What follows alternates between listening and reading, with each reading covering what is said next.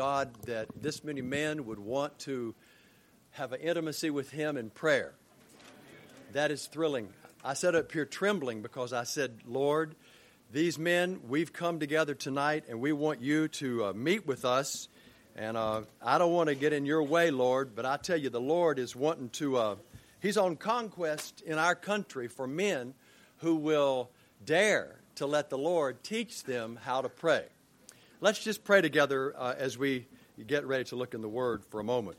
Father, we bow before you here tonight, and we declare that every one of us in this room need to be enrolled in your school of prayer. Your Word says none of us know how to pray as we ought, but you've promised that the Spirit of God that lives in the heart of true believers would teach us the things that pertain to Christ, and nothing was more obvious and true about our Lord Jesus than He prayed in the days of His flesh. Always, we read, He was alone with you at all times, in the morning, in the afternoons, at night, and He was praising and honoring His Father in heaven and learning how to absolutely submit in every way to you as a man who was God in the flesh. The great mystery. Tonight we pray for every home represented in this room, that when we leave this place together as men this weekend and go back to our families, they will be able to say, these men have been with Jesus. That our speech will betray us, and that we'll go home changed in heart. That the people we work with will sense the difference by the presence of the living God, freed to be who you are within us. We just honor you now. We commit this time to you in the name of the Lord Jesus. And Lord, help those brothers who don't have a seat to feel comfortable as they can lay down for all I care. Just, Lord, let them have an open heart. Give us open hearts to hear what your Holy Spirit would say to us in this next moment. And we just thank you in the name of the Lord Jesus. Amen.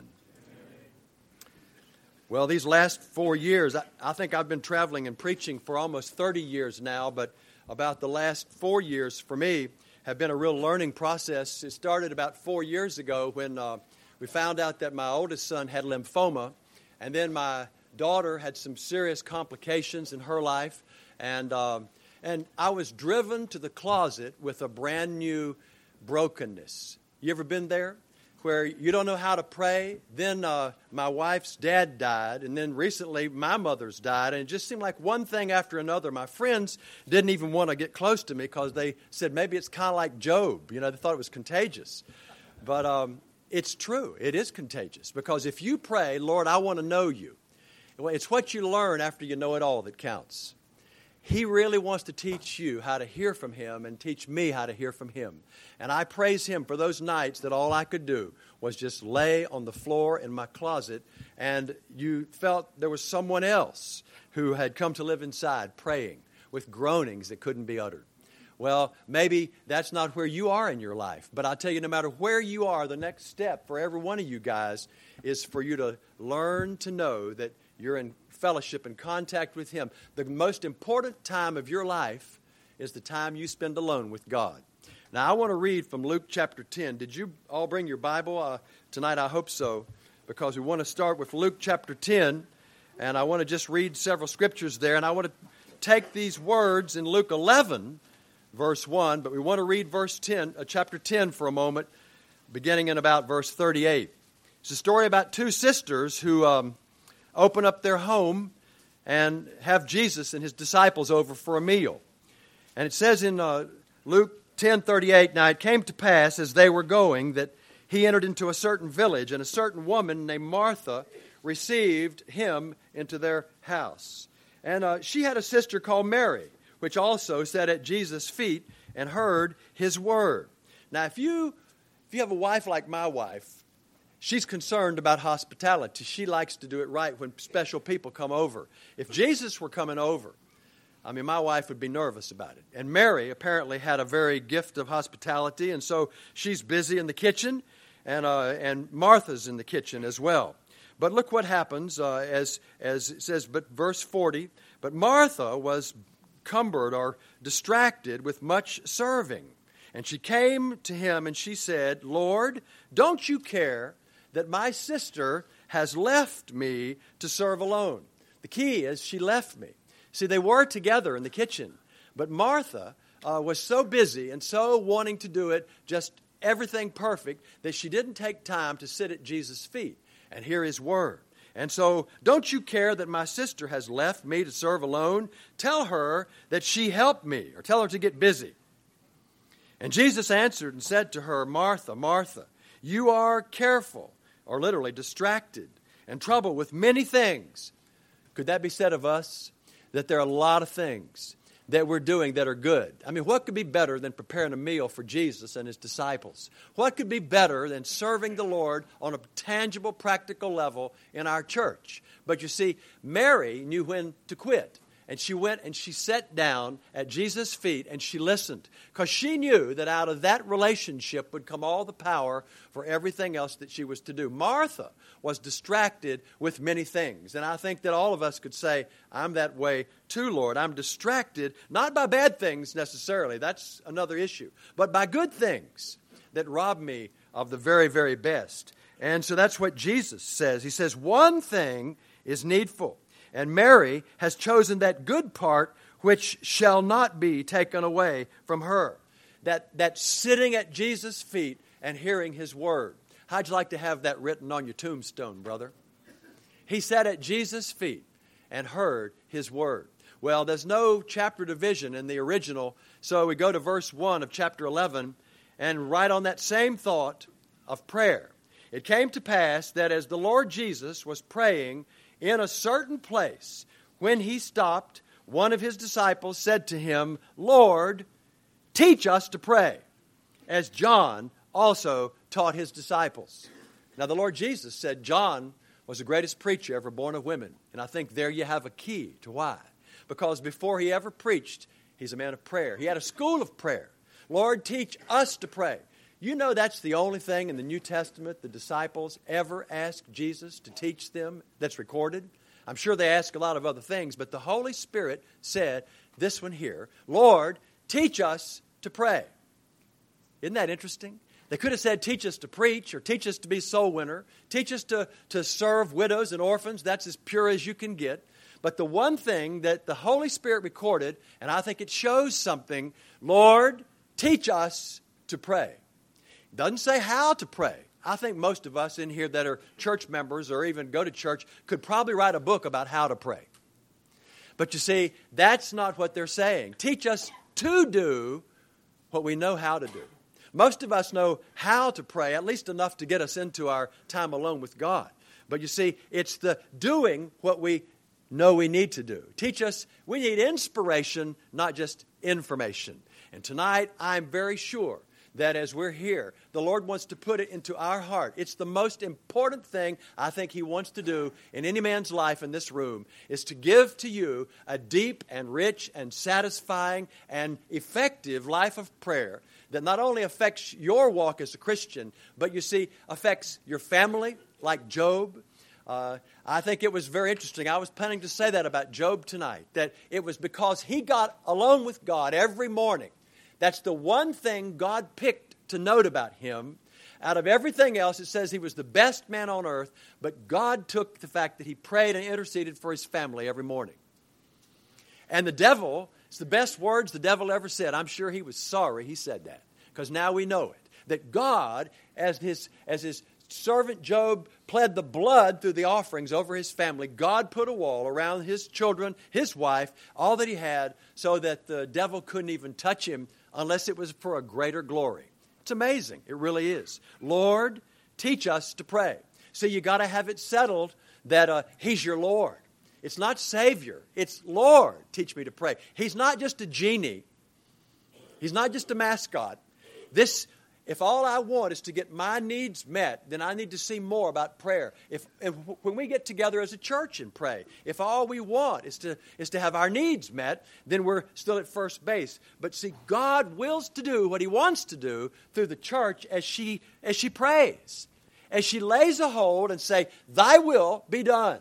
They take time to listen, take time to discern His Word from the Scripture, and say, Lord, I'm available. See, you got to be available, because real prayer is learned not in the classroom. You won't learn to pray here tonight. We're not going to do that. You'll learn when you get alone with Him And you learn through mystery. You learn through failure. You learn through time. You fall in love with someone when you spend time with them, and you have eye-to-eye contact, and that's what the Lord wants. He wants, more than anything else, quality time with you. Lord, teach us to pray. Why'd they ask him that? Because the most conspicuous thing about the Lord Jesus was his prayer life. You think about it in the Word of God. 30 years he grew up as a commoner and nobody even knew. Even his brothers didn't recognize him. But he had an awesome fellowship with his Father. So much so that when he was baptized, the Holy Spirit came on him and the Father said, "This is my Son in whom I am well pleased." Great fellowship. Awesome with the Father. Then there was 3 years of ministry, and in which he was up a great while before day. Luke says nights he was alone with the Father. In the afternoons, he'd go out to a solitary place, Mark says, and spend time alone with his Father. He'd leave the crowds to be alone with his Father. And think about this. He didn't have any sins to confess. He didn't have any bad attitudes to overcome in prayer. You say, well, what in the world did he pray about? Well, that's the mystery of prayer. See, that's what it really is all about. He could say, the things I do, they're what my Father is doing first. I don't speak a word, but what my Father has said it first. There was such a abiding and fellowship and a connection that is like the perfect man being led. That's what he says, as I was sent, so send I you. Now, after 3 years, well, people didn't like that. They crucified him for my sins and your sins, buried, raised from the dead, ascended on high, and now for 1900 plus years, what's he been doing at the right hand of the Father? The Bible says it.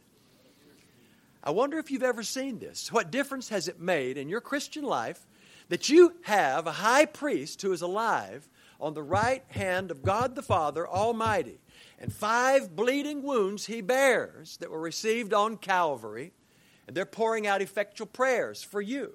If God is for you, who can be against you? And he wants your prayers to be blended in with his prayers. He wants to teach you and me how to participate in the very praying that he's doing right now. Not just to pray what you think would be nice for God to bless, but to take time from spending time with him and being in the Word and letting him show you, this is my will. And you add your little prayers to his much prayers, and it ascends up before the Father. And his prayers are always answered.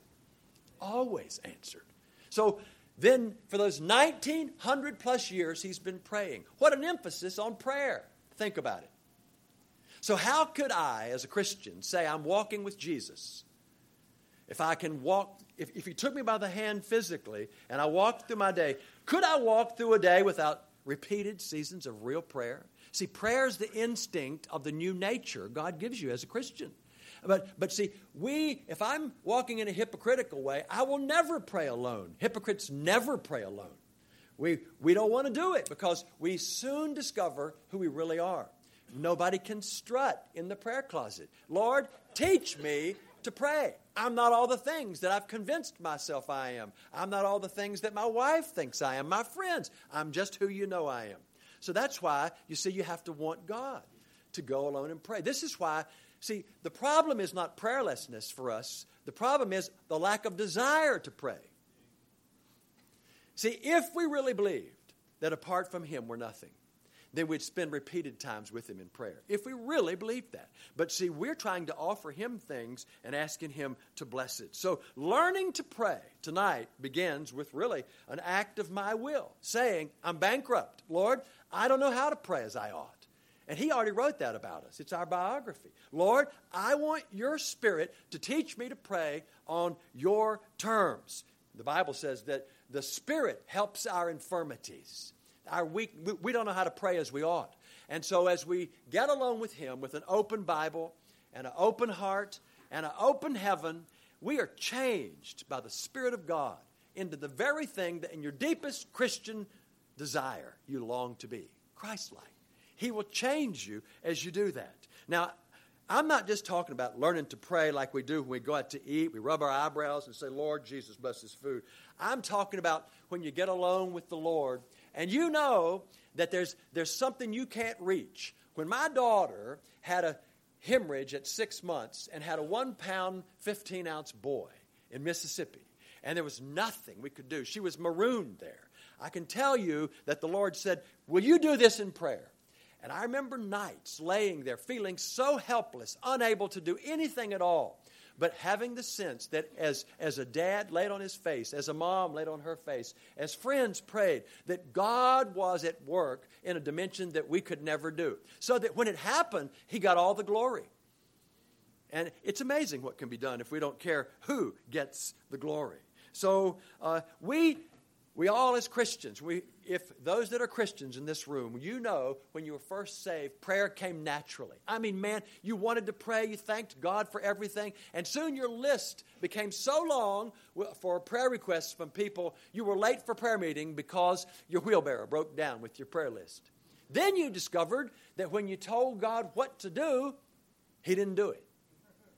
And when you forgot to pray for what people had asked you to pray for, it seemed like He blessed anyway. So maybe you thought, well, maybe I'm to serve the Lord in a more tangible, practical way. And you moved into some area like Martha did, in the kitchen. And they're all good things. They're wonderful things. But you left off the thing that has no substitute. Bible reading will never take the place of prayer. Church attendance will never take the place of prayer. Giving money will never take the place of prayer. Nothing you do as a Christian will ever do in your life what God intended prayer to do. There is a ministry of the Spirit of God in your life and through you that you will never discover apart from real prayer. And the good thing is there's nothing that God wants to do in your life more than to give that to you. It's the most important ingredient in your walk as a man of God.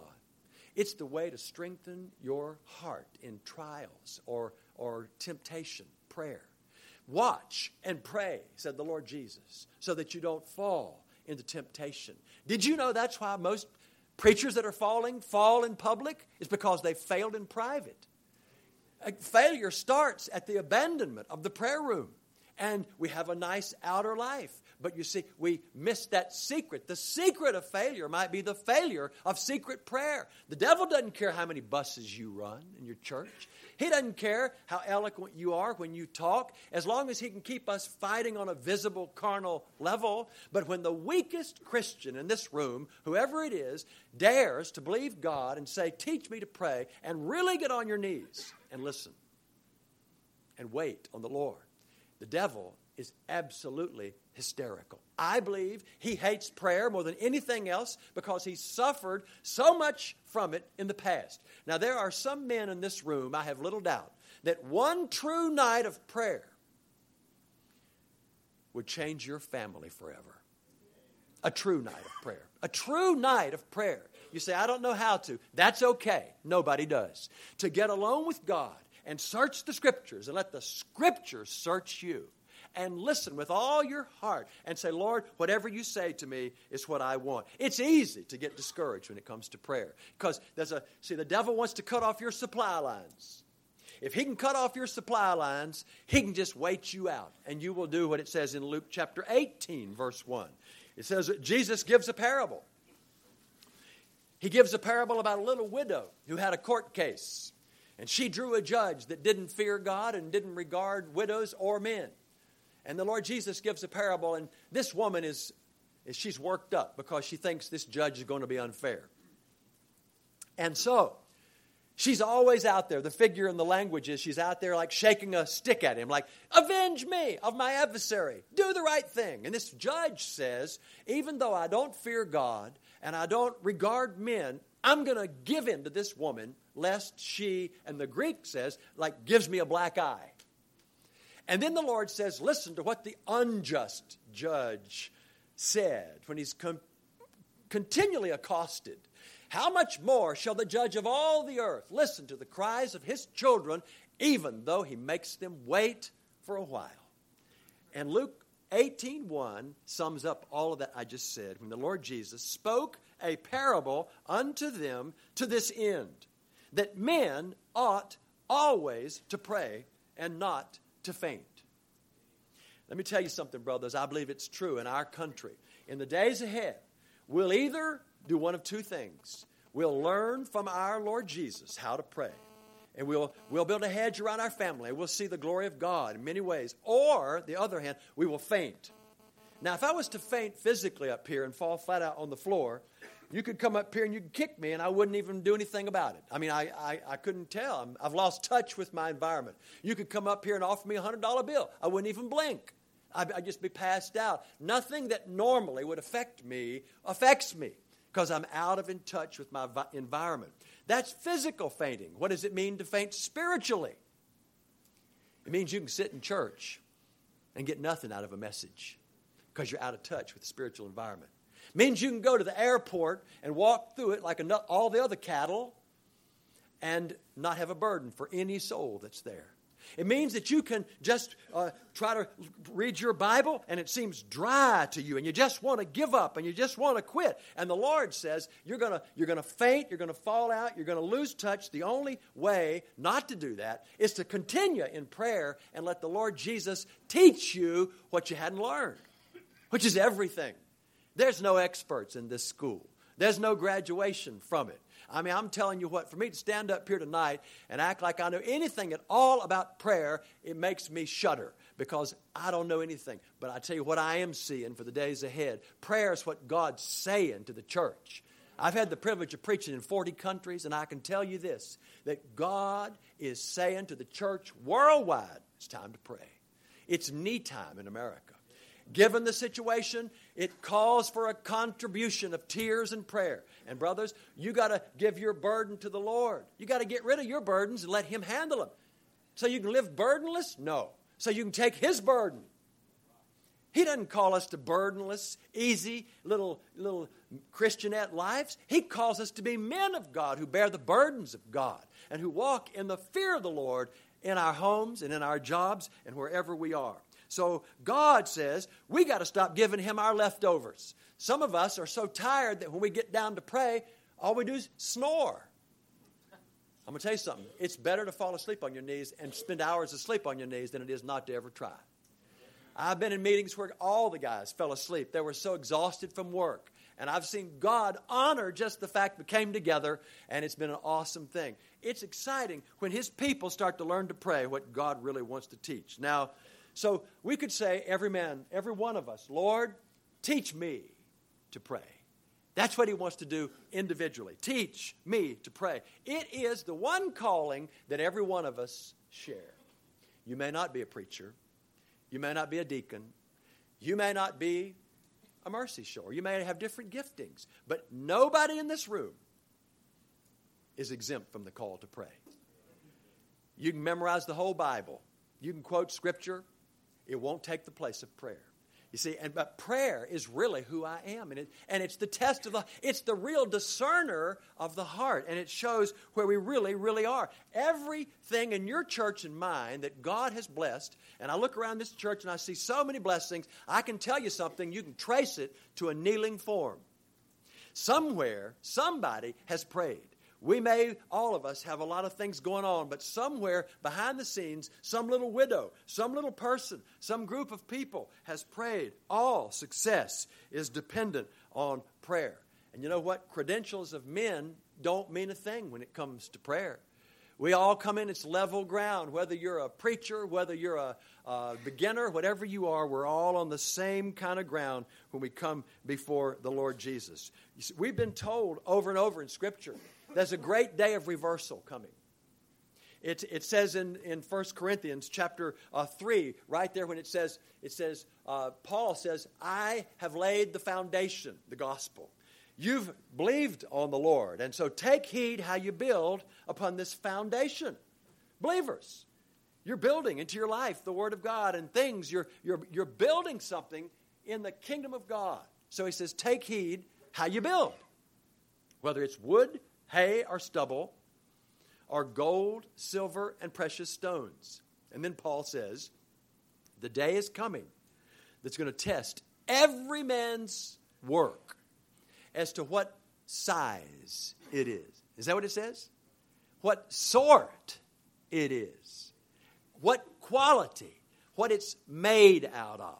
And he said he contrasts wood, hay, and stubble and gold, silver, and precious stones. What does that mean? Well, I don't know all that it means, but I know part it means this. Wood, hay, and stubble are what you get after men are through working. Above ground, busy work, all the things we do in our natural life. Gold, silver, and precious stones are the part that are made in secret. Under heat and under pressure like Job. I know when he's tried me, I'll come forth like gold, says Job. God knows the way that I take. And so he says, take care how you build upon it. See, God has a who's who. Did you know that? It's not the same as man's who's who. Many who are first will be last. And many who are last will be first. Some people who have a giant building of wood, hay, and stubble, they'll come to that fire that'll test every man's work, and it'll be gone just like that. Some of you just woke up. I hope you wake up before that happens.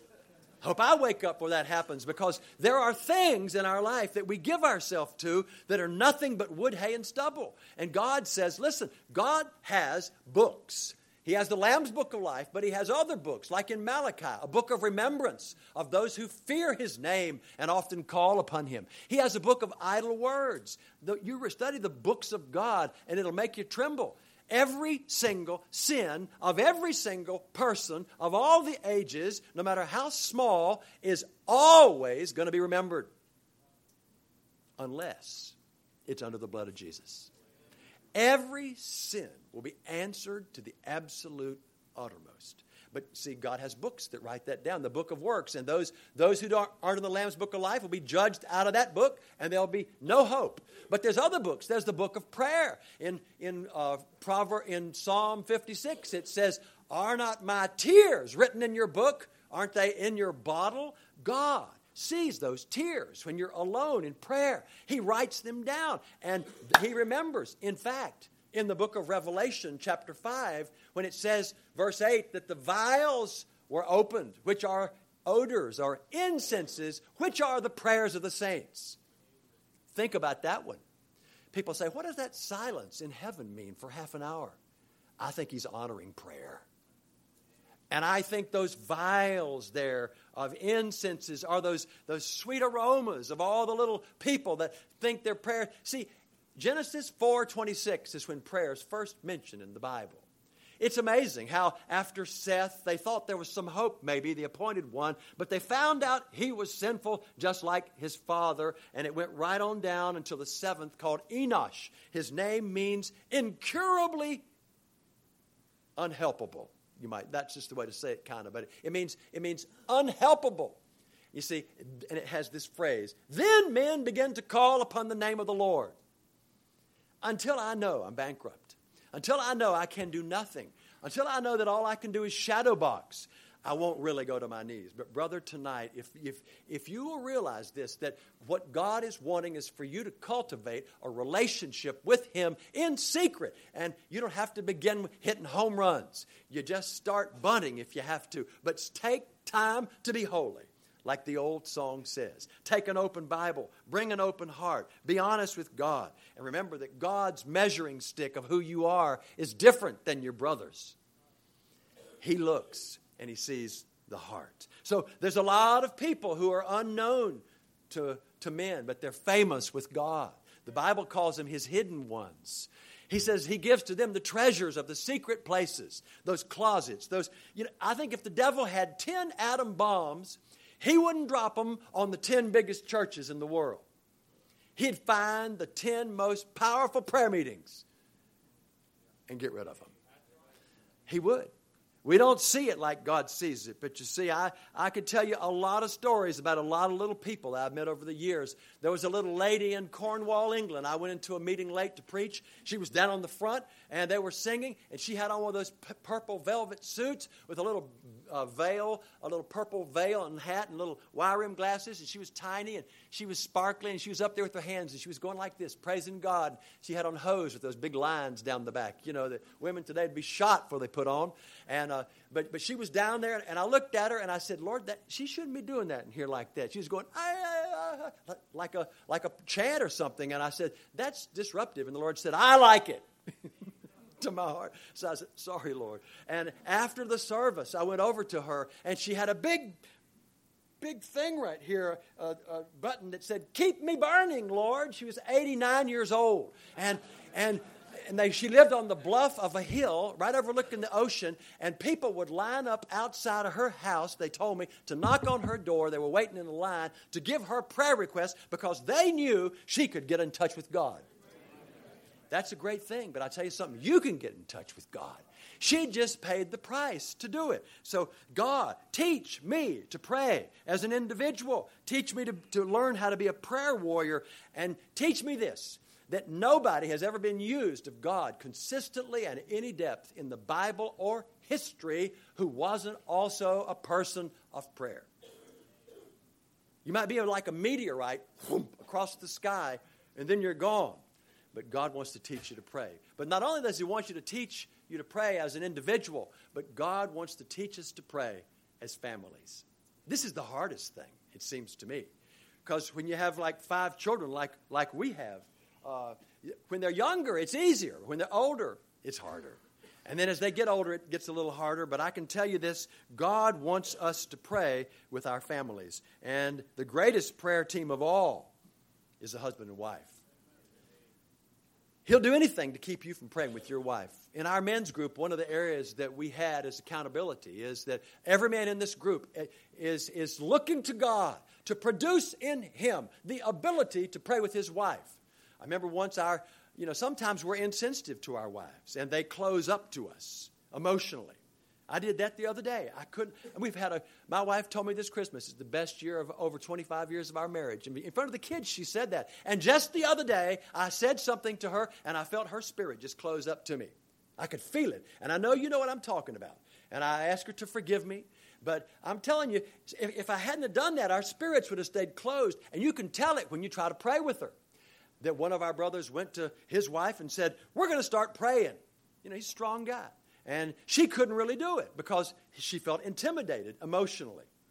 Because he had intimidated her unconsciously in everything. So he came to the group and he says, "My wife having a hard time praying with me." And so we said, "Well, don't ask her to pray. Why don't you just pray for her? Ask her if you can pray for her for the next few weeks. You just lay your hands on her and thank the Lord for all the things about her." Some of you saying, "Now what would that be?" And I would say to you, maybe you should have gotten a wife like you deserve, brother. Yeah.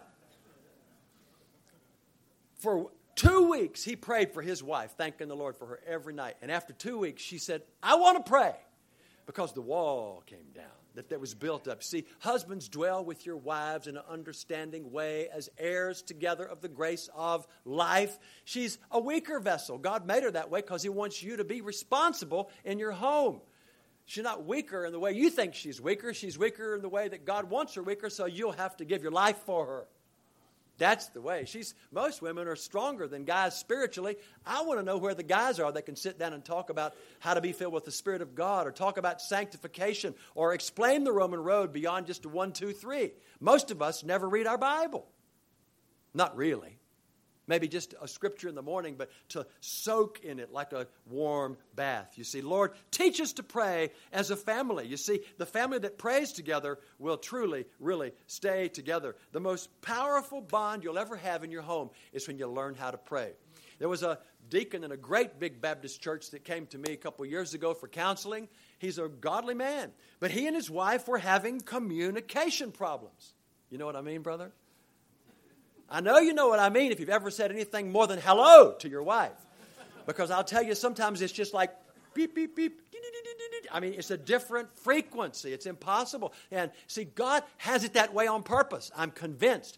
The world thinks it's communication on a physical level that makes a marriage work. And soon you find out when the tingles go, that doesn't work. And you go find somebody else to tingle with until they wear off. Then you try to get it on a soul level when man and woman try to relate mentally or emotionally or with the choices we make. But that's so different because a woman's soul is different than a man's soul. Can I get an amen? Amen. God has designed men and women, I'm convinced, so they cannot communicate unless they pray together. You see, if you pray with your wife, she will see your heart, and she can put up with the dumbness that we all have as men. She'll say, oh, that's just the way men are. And she'll chuckle because she knows your heart in prayer. But if you never pray with her, all she has is what she thinks you're thinking. I'm telling you, prayer is the key, brother, for a marriage to make it work. That you come to your feet together at the tree of life, the cross. And every Adam gives his wife, his Eve, the Word of God, the fruit of the Calvary. And you eat that fruit and you live forever. I told this deacon he was having communication problems. They were ready to move apart. That's a bad mistake until they could settle it. So I told him all these things. Brother, you should pin love notes to her lingerie. And all these things, about going to Victoria's Secret and just love her on it. And then finally I said, Haynes, are you praying together? He said, well, I pray for her every day, but we're busy. She prays for me. I pray for her. Are you praying together? He hedged a little bit more. And then I said, are you praying together? He says, no, we're not. I said, forget everything else I said. You go home and you pray with your wife for the next 30 days, and you watch what God does. It was at a men's conference with about 3 times this many men that this man stood up and he took off his wedding ring with tears. And he says, I want to say something. And he held it up to heaven and he says, I want to thank God for saving my marriage through prayer.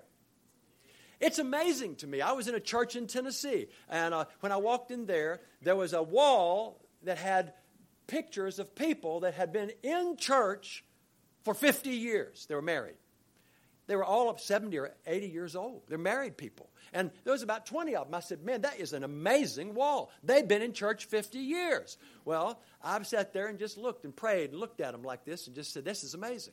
Well, that next night, the Lord just chose to drop on that church, and I talked to them about couples praying together. It was a couples night, and so that night the altar was full. And the next night, I told them all to go back and pray together, and it was amazing. The next night, I noticed that little face of that lady sitting up the front like this. Coming up, waiting to talk. And behind her was this guy kind of standing shy, kind of going like this, And she's up there kind of talked to me like this. And finally, I go around. I said, hello, how are you doing? She said, oh, fine. We just wanted to let you know that last night after the message, we went home and we did it. And I said, what are you talking about? I'm serious. And, you have to give a guy a break. He doesn't know where you're coming from. I meet a lot of weird people in this business. But she said, we went home and we prayed together. And I recognized their face. And by this time, he looked out and he was going like this. And they were on that wall over there. They'd been in church for 50 years. And I said, you went home last night and you prayed together. And you say you've never really prayed together before? Not ever before. Can you imagine being in church for 50 years with your wife and never really praying with her? I know you can imagine it, because for some of you dear brothers in here, it's that situation that hadn't turned into 50 years yet. But I tell you, if you don't get anything else from this meeting tonight, I want to say to you, if I'm not praying with my wife, I'm not right with God. I can be blessed. He can be blessing my business. He can be blessing my preaching. He can be blessing my children. But if I am not praying with my wife, I'm missing something that God wants me to truly know and experience for my family, and I need to get right with God.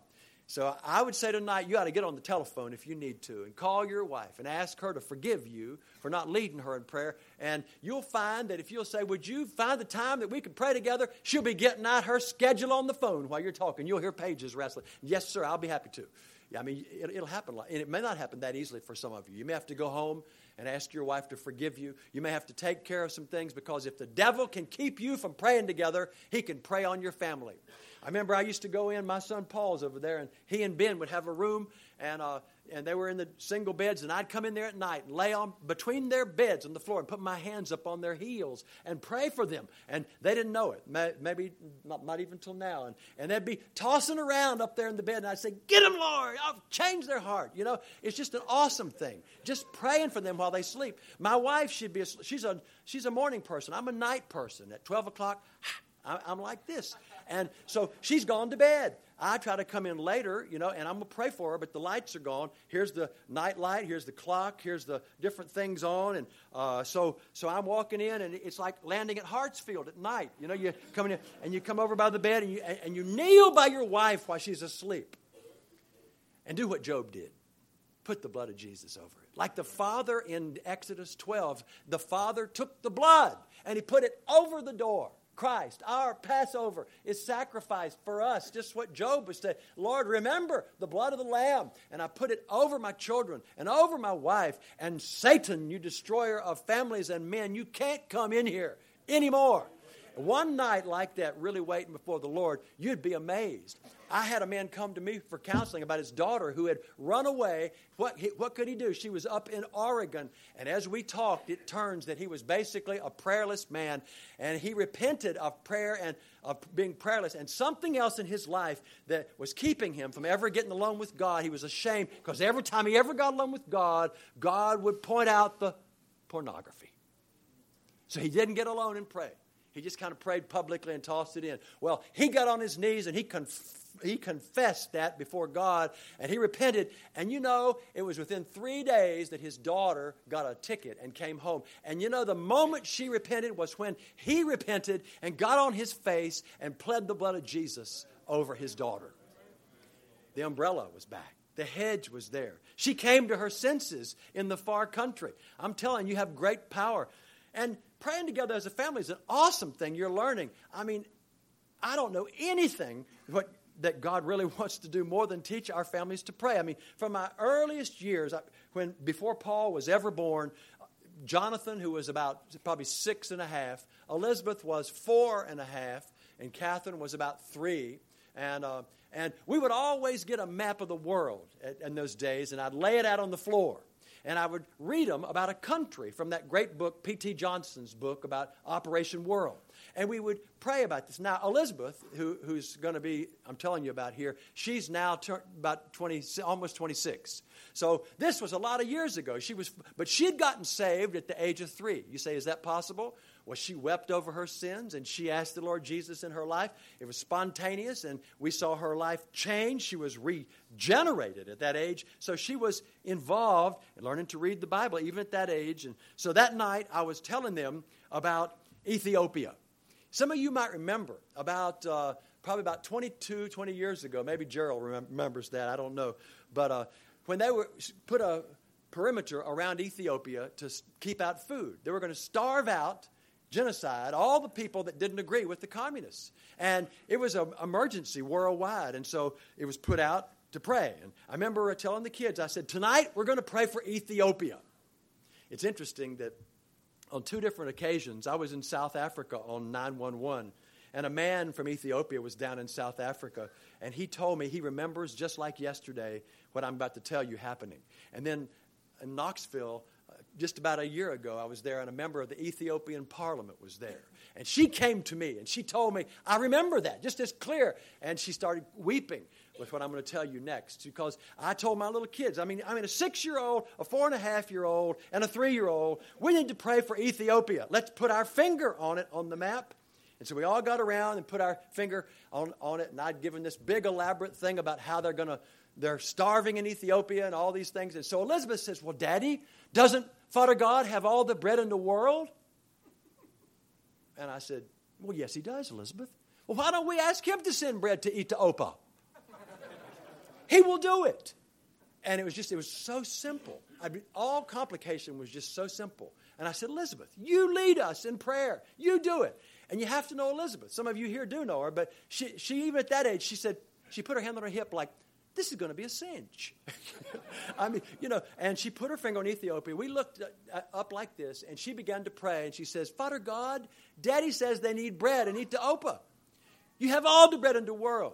And as a father, think what I'm going through. I'm saying, hallelujah, this is good. I'm running down the road with her, believing God. And all of a sudden, here's where she leaves, and I fall off into a ditch. And she runs on ahead. She says, and Father God, we want you to do it right now. And you know what I prayed deep inside? I wouldn't let it out. If it be thy will. Praying something, because that's kind of a disclaimer sometimes. What I just prayed, I don't really believe. I don't say you can never say that, but sometimes we say that, and because just to kind of disclaim everything we've just said. And so she got through praying, and I said, Elizabeth, what a wonderful prayer. I'm so proud of you. And she said, thanks, Daddy. And I gave her a hug, and I thought to myself, please don't let her be disappointed. And as she walked off, I was praying for her, saying, help her to understand these things. She's just a child, Lord. She doesn't understand all the things involved. 40 hours later, I was waiting for a friend of mine that was a doctor to have lunch with him, and he was seeing his last patients. And I picked up a newspaper, and on page 2 or 3, there was an article that was surrounded in heavy black line, unusual, and it caught my attention. It said, largest shipment of bread in history gets into Ethiopia. And I go like this, and I remember, I said, no way. And I looked at it, and it said the time that it went through the border. And I did the tabulation for the time zones, about 8 hours. I think it was 9 hours. I can't remember which it was. But it was a half an hour after Elizabeth had prayed. And I just said, no. And the Lord said, yes. And except you learn to trust me like that. And the things that I say in the Word of God, you lay hold of with a pure heart and a true heart, not because you're just trying to be somebody special, but for the purpose of prayer. Some people think we pray in order to make our Christian life easier or better. But one day we're going to see that God gives us the privilege of living a Christian life before Him in His presence so that we can lay hold of Him in prayer and plant the heavens and lay the foundation of the earth. That's what He wants. You see, we pray in order to we live in order to pray. Because that's what God wants. And that's why the price of purity is there. If you abide in me and my words abide in you, you can ask what you will. What a great thing tonight if you would go home and on Saturday. Don't go home tonight. But well, go home if you live here. You know what I'm saying. Don't leave. Call your wife, whatever it takes, to say, Lord, teach me to pray as a family and repent of prayerlessness. If that's the only thing that really happened to anybody this whole weekend, which I'm sure it isn't, it'd be worth the whole thing to start praying with your wife. Teach me to pray as an individual. Teach me to pray as a family. Oh, God, teach me how to pray the way you want me to pray together with my wife, with my children. But teach me to pray as part of your church. Do you know that in this room, there are spinal cord representatives of churches that are all over the place? And I am very, very sure that prayer is often the weakest element of most churches. But God is stirring, and a lot of the troubles that are happening are to drive us to prayer.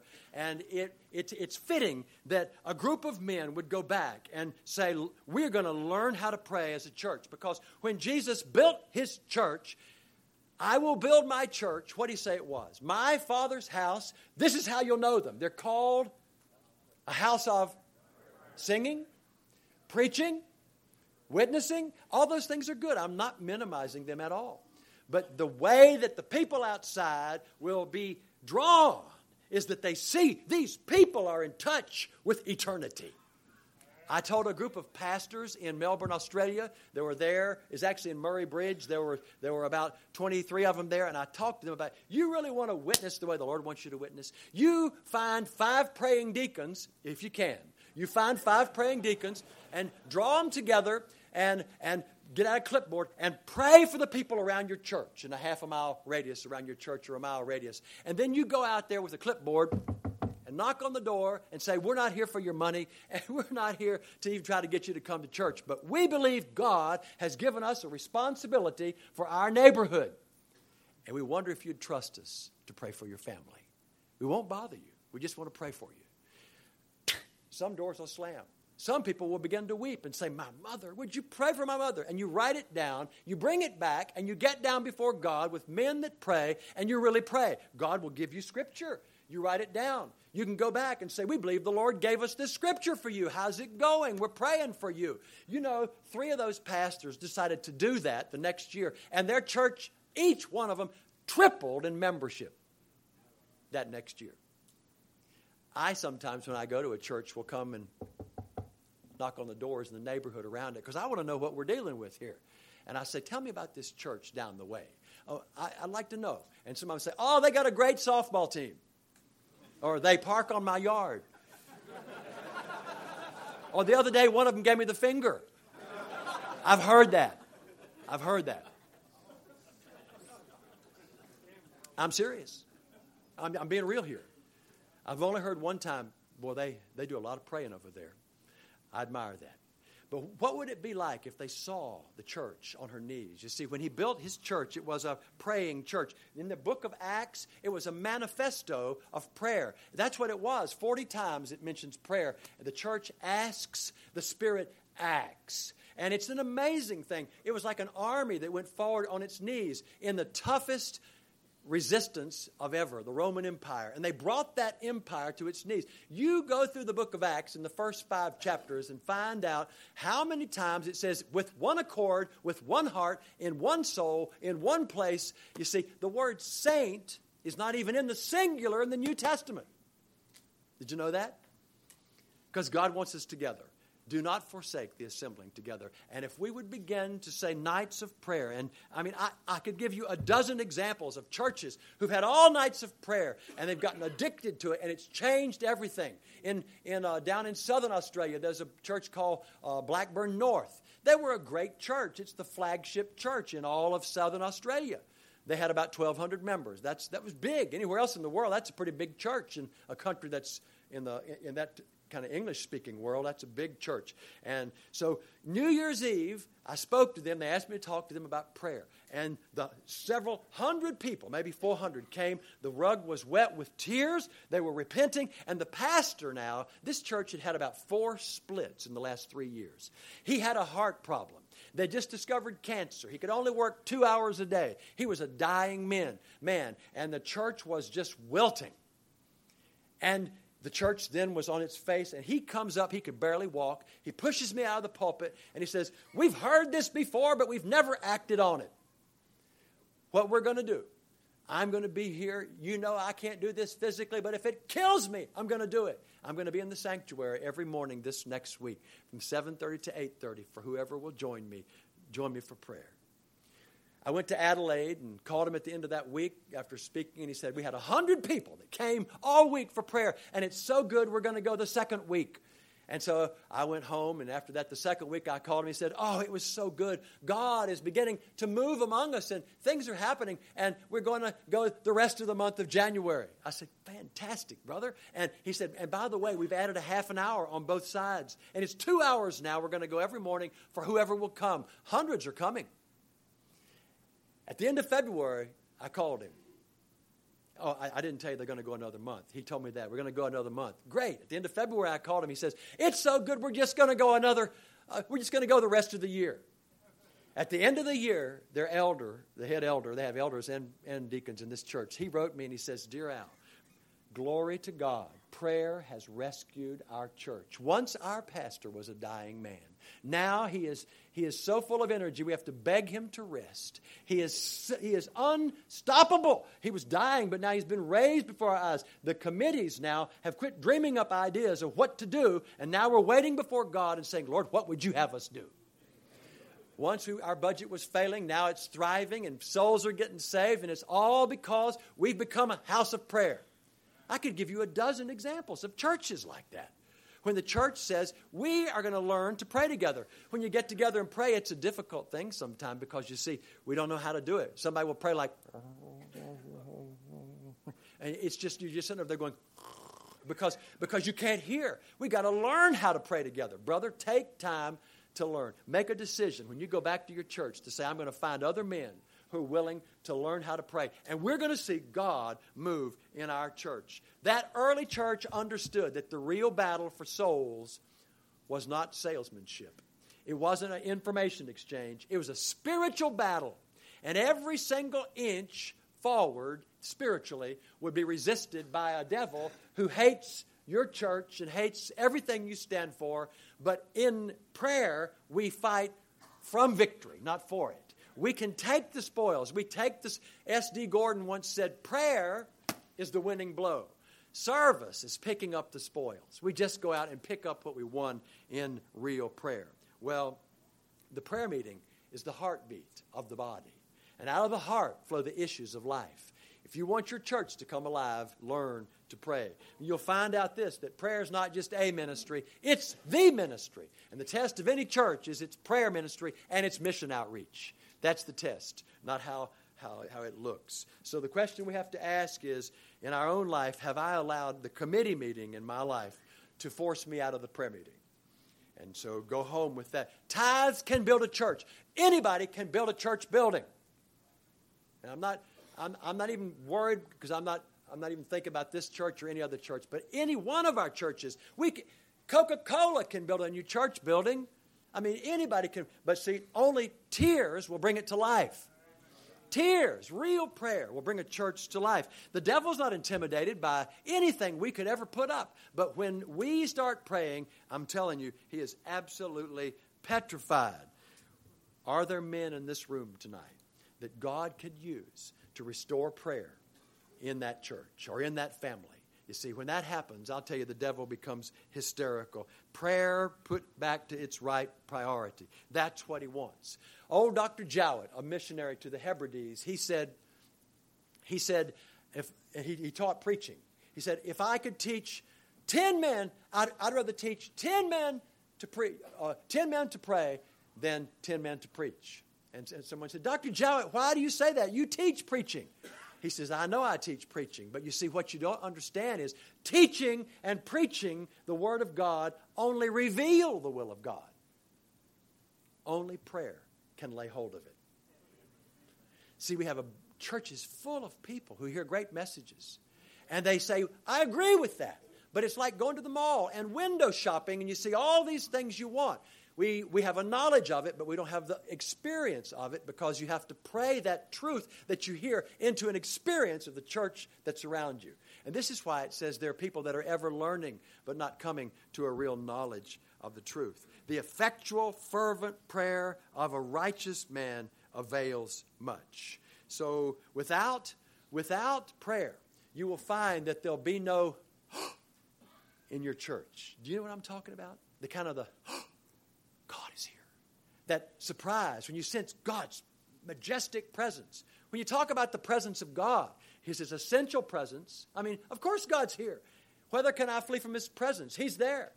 We talk about His cultivated presence. That's when you, in the Bible, and you learn and you have prayer and you have that. But there's His manifest presence, and this is when God's glory falls. And we call it revival. And the nations tremble, and the community says, God has done great things for them. But see, God withdraws His manifest presence from a church when the church or the people in the church, like Achan, tolerate things in the church that are contrary to the Word of God. And when God withdraws His glory and His manifest presence, you know what the church often does? They have all kinds of inventions to make up for the lack of the manifest presence of God, to substitute for what the manifest presence of God would be easy. 40 years they dug stuff out of the ground with picks and shovels. Then Nobel discovered dynamite. And boom, in 10 seconds, he could take more out of the ground in 10 seconds than in 40 years of digging. And when the glory of God falls in revival, when the church gets a vision of real prayer and real repentance again, God's glory will fall, and the manifest presence of God will get the attention of the world around. And they will beg to know the Lord. What must we do to be saved? Like the book of Acts. That's what will happen. But we've got to deal honestly with our hearts. We've got to become men of prayer. And that's what God wants. If this was something far-fetched, it might be one thing tonight. But God longs for every single man, bar no exception, to be a man of prayer and to have victory in this area in your life when you leave here. Master, why could not we cast out this evil spirit? Don't you know this kind cometh out but by prayer and fasting? Does that mean God rewards prayer and fasting? I don't think that's what He's talking about. You're shadowboxing. You don't even know what you're fighting against. Prayer gives you discernment to where you realize you're not wrestling against flesh and blood. You're wrestling against an invisible foe that hates your guts, but he's defeated. And if you get them together in Jesus' name in an abiding place, 2 men in a church that are in real agreement and consistent prayer can change a church. 2 men can do it. God yearns to spend time with you. Well, we're ready to walk out of here in about 8 minutes, but I want you to pay attention to me one little last bit, because you see, when you come to the Lord, you don't have to impress Him. You don't have to make Him think, oh, he really knows Scripture. It always helps to pray Scripture because you know it's God's will. But you don't have to impress God. Don't come with enticing words of men's wisdom. But you come, as it says, don't come. You just come with a broken heart. You may have no words at all. It's better that your heart have no words than your words have no heart. You don't have to have all string and Scripture together. If my son and I were out walking in the woods and all of a sudden when he was little, a rattlesnake rears its head up at him and goes, tss, Dad, a snake, a snake. How many of you think that I'd say, son, I told you to use the word reptile? Now, rephrase that. Would we do that? Or do you really believe that Daddy will help you when you call? Do you believe me? No. I don't care if he doesn't believe me. I don't care if he uses snake or a horse. I don't care if he calls it the wrong name. I'm going to leap over that ditch, and I'm going to stomp on that snake till he looks like mud, because that's my son he's messing with. And that's the same thing as your Heavenly Father. He's not looking for you to learn all kinds of phrasing. Oh, Father, lead, guide, and direct us and forgive us of our many, many sins. And for all these many blessings, we'll be that quick to give you all the praise and honor and glory forever and ever. Amen. Open the window. I'm not mocking that. But I am saying this. It's better to be taught by God to pray than by man. And there are plenty of us who all we do is speak phrases we've heard from others. He wants you to pour your heart out before Him. And your heart may have no words, but you pour it out. He wants to give you triumphant prayer. Sometimes all you can do is just lay before Him. When we were really young, Catherine, who's now 23, we have a missionary friend in Singapore. And she was trying to enter in. We were praying for this missionary friend. We'd pray over and over. And Catherine would say little words. Little kids at 3 don't care what you think. And she's sitting there and she's closing her eyes and she said, "Send Molly red dress." She wants to bless this missionary. Send her a red dress, because Catherine liked red dresses. So she said, "Send Molly a red dress." And then she'd go. She's thinking real hard. I'm over here trying not to burst out in hysteria because it's so cute. You just want to squeeze her till her eyes pop out. But but she's just so cute. And then she'd say some other specific requests, and she'd say, after she said it. And that went on for several days, and she'd say something, and she'd stop, and she'd go. And it's all I could do to keep from laughing. But then I heard that God sent Molly a red dress. And then I heard that these things happened specifically. And I said, this is really weird. But maybe there's something to it. I got alone and I said, "Heavenly Father."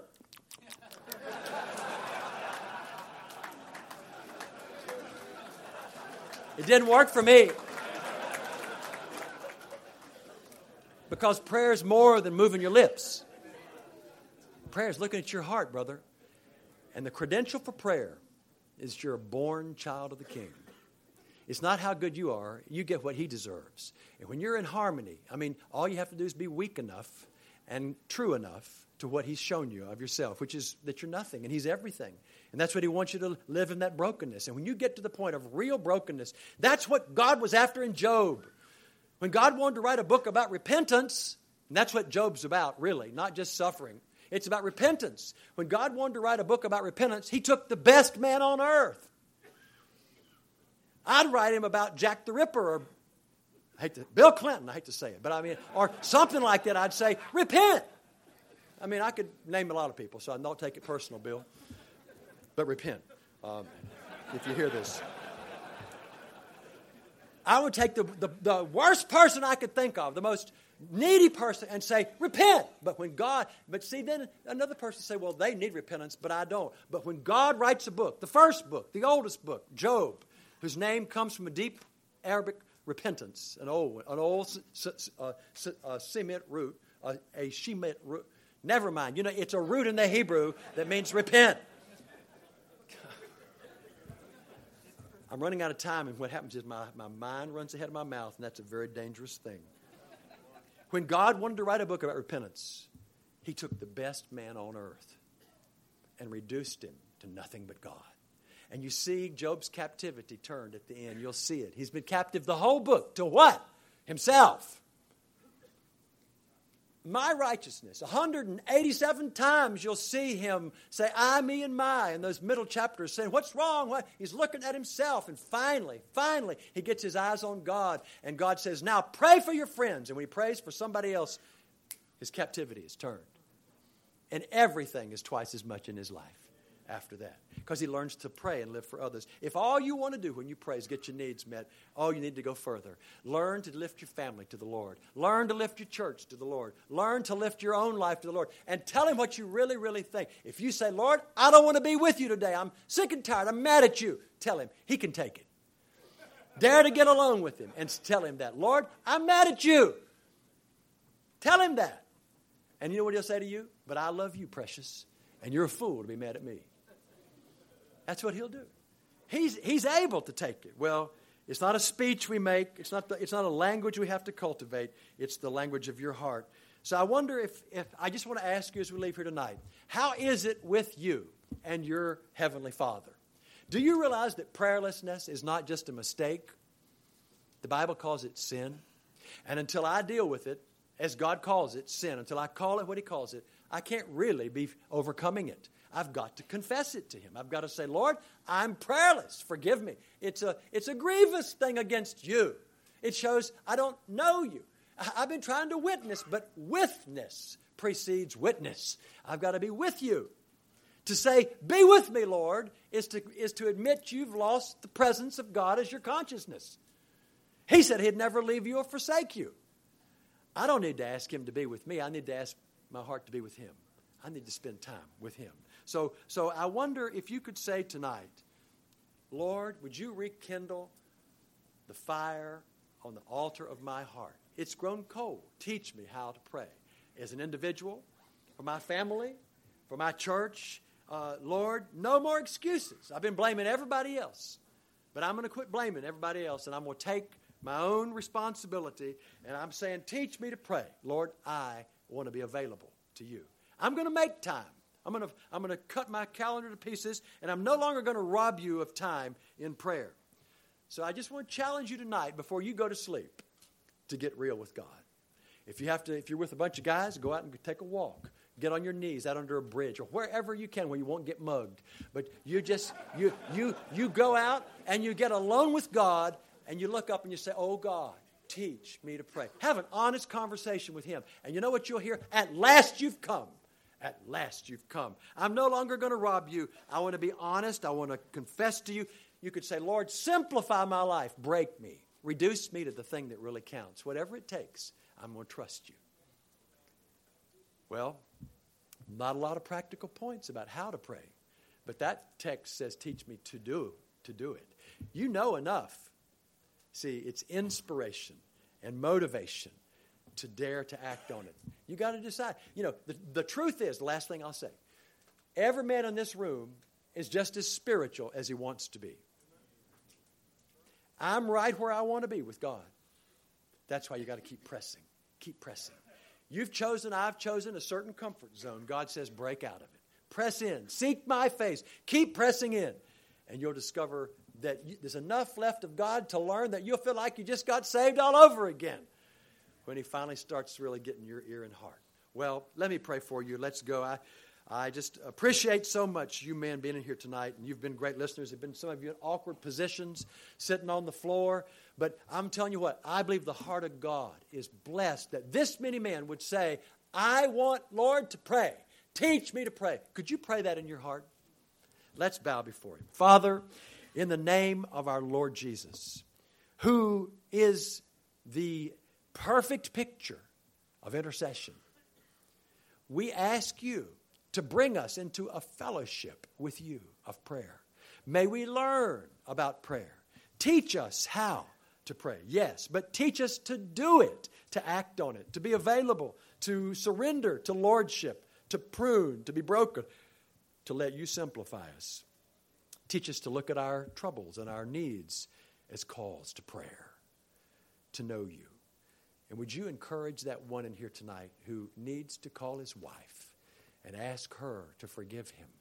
Would you honor that communication, and would you establish altars of fire in homes, fiery altars at the cross of men and women praying for their children? Lord, would you tonight turn some men back to prayer so that children will feel the impact of true godliness in prayer once again, and raise up some churches that are known as a house of prayer. We can't do this on our own. We don't even want to try. But we're trusting you. It's what you want to do. You've called us to this. Now may we say yes. In the name of Jesus we pray. Amen. Well, God bless you. Let's show Al how much we appreciate. One housekeeping note. Just so you know, tomorrow morning, the breakfast snack is at 7 o'clock. and it is a snack. So if you're a big eater, eat before you come. The first session is at 7:30. History shows that only about 70% of the guys here tonight will show up for that first session. Decide tonight that you're going to show up for that first breakout sessions at 7:30. So thanks for coming. Thank you. Excellent, Al.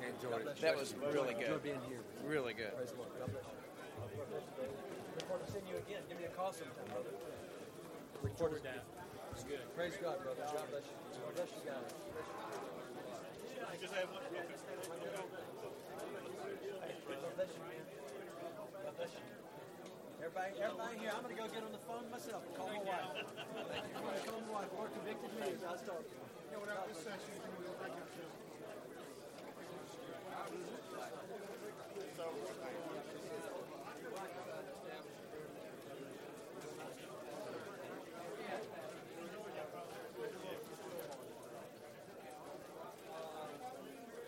Over there.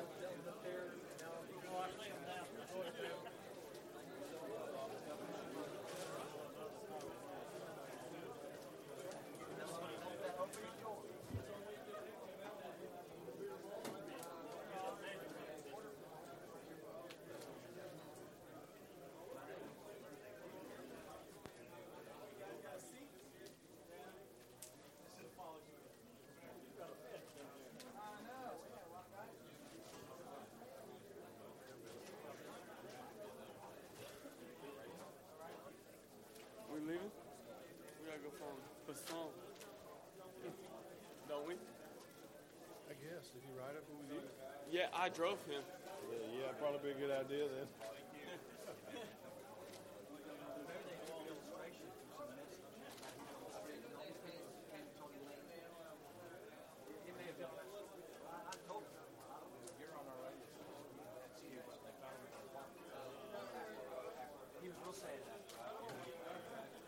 You're on my radio. That's great. I enjoy that.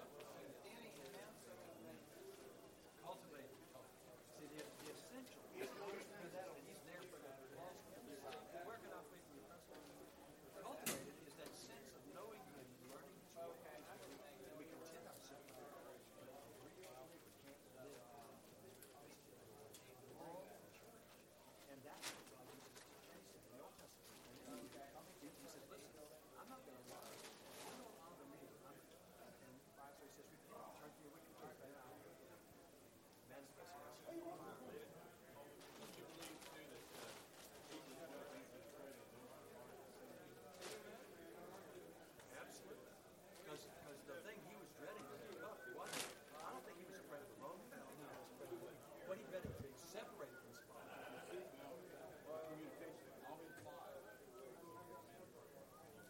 All right, great. You just remember you don't step. You've never been I'm a member. Yeah, I'm like, Is Dale Griffin still in the church? I know He's Dale. an evangelist. Big, heavy, Yeah. big, tall. He's not fat. Just a big guy. I don't know. I know who you're talking about. He's been to So many Venezuela a people. lot. Oh, really? I don't know. When's the last time I've seen him? So, He was still here. We had John, young man, 24 years old. He's a member here. Going to the seminary. John, wife. They were at Wilmer last week. Did a great job preaching. is that right? And you're the one from Mobile. Yeah. Okay. How many are up here from you with you? We have 17. I just got back from Venezuela, 22 years overseas. Is that right? It's good to be back. Wow. But this church is close to the house. I'm going there.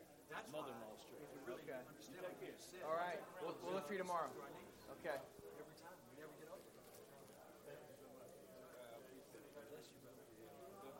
You're in this church, aren't you? Yeah, I thought you were.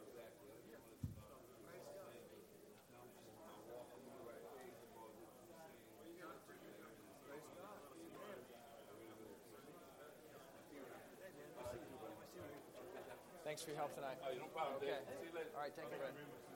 What was your name? Mark. All right, Mark. Look for you tomorrow. All right. Are you really? I'm going there in 2007 with, Harold Peasley. He was the head of Evangelism Explosion. I'm going over to do three meetings in Dutch Reformed churches. Where are you going? Probably Johannesburg.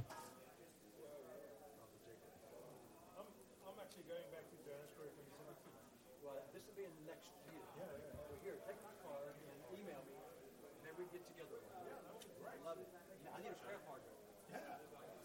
You know, when we were there and everything shut down on 9/11, we were marooned for 9 days. We had this game reserve and stayed there. And my friend and I, we prayed and we read out loud the book of Isaiah. Prayed. I've never seen more about intercession there in those 9 days. We said, Lord, if we're here, we are going to let it together. I'm telling you, we lost some time in South Africa during those days. In the malls and witnessing and just preaching on the streets. Where were you in? Pretoria. Out at a farm where they sometimes the people that were there, they'd come in the bushes and shoot. You know how they shoot people? Yeah, it was a dangerous area. Our church, we requested that we're going to have a little talk section with our guys because we don't have a conference center at the motel. Just talking about what we've gone through here. So I just wanted you to know that's why they're coming in. They're not getting a second dose of you. You're going to do a late session. Yeah, we're going to be here till midnight. Yeah. Good. You're welcome to it. All right. Where are you guys from? Morristown, Tennessee. And we. That's up near Gatlinburg. I was there for work. But we always listen to the room side so that we can. You guys have been doing this year different breakout sessions. And I was sort of. Are you in this church? I'm coming to this church, but I'm not a member. Will you call me? We'll have breakfast. I'm ready to. I'm headed to Budapest. You guys are here? Next Saturday. I got a week here. Okay. You have a busy week here? Well, let me call you and then we can.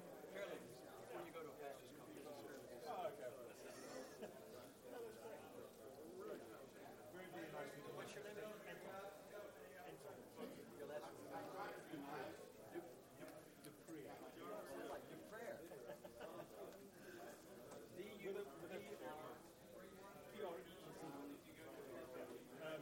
The right pronunciation.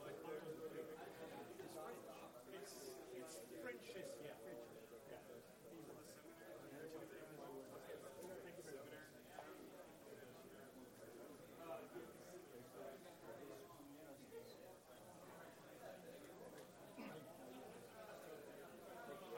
How are you doing? Were you in this? No, I wasn't, but I'm not now for other situations I just want to speak. Okay. It was very good. Which session did you go to? I went to the stewardship section. Yeah, when I walked by here, it was packed out. It was bulging. Ow! Bulging, yeah. It was very good. Yeah, that's great. We didn't know what to expect. You choose rooms based on what you think the interest level may be. But I think there was more guys here than I church holds. I mean, they thought 500. Well, someone said, no, they went over 6,000. Well, the balcony was about, I mean, there was very few seats. And the church holds 7,200 or something.